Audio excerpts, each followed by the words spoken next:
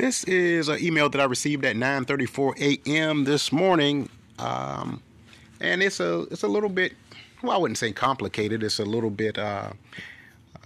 What's the word I'm looking for? Definitely a woman who has some strong opinions about online dating and internet dating. This is from a woman by the name of Bobbi. She's in San Francisco, California. She says that she has closed her Tinder account because most men on dating apps are just the type of men who cannot converse with women in person, so they hide behind the internet and the keyboard to basically mask their fear of rejection from talking to women in the real world. She wanted to know my thoughts on this. Are dating apps just breeding grounds for men who are socially awkward and cannot talk to women in real life? I think most of the time our opinions and our views are based on our experiences. Most of the time when we have a very strong opinion, that is based on what we have actually experienced in life. So obviously she says that she has encountered several men on dating apps who cannot hold a real adult conversation, who really don't have anything to talk about. Their only conversation is bumping and grinding, sex, things of that nature. They really have no substance. So what she is essentially saying is that, sites like Tinder, Bumble, Plenty of Fish, Christian Mingle, Hinge are just basically saturated with men who choose these sites because they cannot, effectively communicate with the opposite sex in person. I think that that's true to a certain extent. But what I try not to do is have a lumping type mentality. I try not to lump everybody into the same category ever. Because to say that all men on dating apps are socially awkward and cannot converse with women, that's just not true.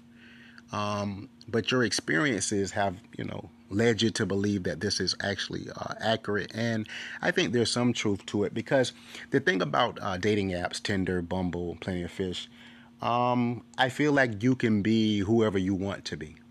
You can disguise yourself as 6'5", a successful executive in an office building downtown, fit, athletic, because, oftentimes, if you really have, let's say, for instance, a woman, if you are an attractive woman, obviously there's never going to be a problem meeting men in person. If you are an attractive woman, if you get out your car at Target or the grocery store and men actually see you, they're going to try to approach, talk, make small talk, conversation.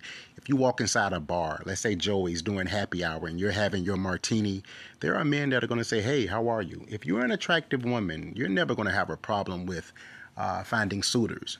So, and the same could apply for a man. If you're not socially awkward and you can actually hold a conversation, I could see where women would say, why are you on a dating app? If you're normal and you can converse and you can, as they say, I'm going to use an urban term, if you can pull women in real life, why are you on a dating app? So I can understand why that, thought process would be there. I think it just depends on who you're talking about. I think you can never just say everybody on a dating app is this way or everybody on a dating app is that way. That's just like some women say every man that's on a dating app is looking for something intimate or sex. And, some women say that most men aren't really serious on dating apps. They're just looking for a roll in the hay. But the statistics have proven that most men on dating apps are actually looking for long-term relationships that actually segue into marriage. So you can't speak for all. You can only speak based on your limited experiences. So no, I don't think every man on a dating app is socially awkward or unable to communicate with women. That is my opinion to this woman by the name of Bobbi. She's a secretary in San Francisco, a beautiful city. And that's her experience. I'm sure there are a lot of people that think that way, but she says that she has closed her Tinder account because she's tired of men not being able to hold a conversation.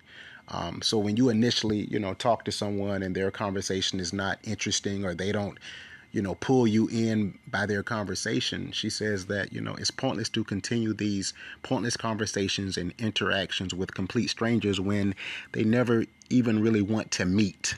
And I think that is one thing about social media and dating apps is if you're conversing with someone, if you're a single person and you're conversing, I think there should be a steadfast plan to actually meet up in person.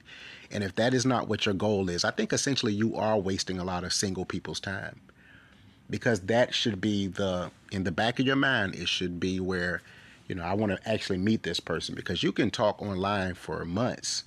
You're not going to know if you have a real tangible chemistry until you guys lock eyes face to face or sitting across the table from each other at Starbucks having your frappuccino or your coffee or whatever. It is what it is. You guys have been locked into Derek Talk. Everybody have a fantastic day. Take care.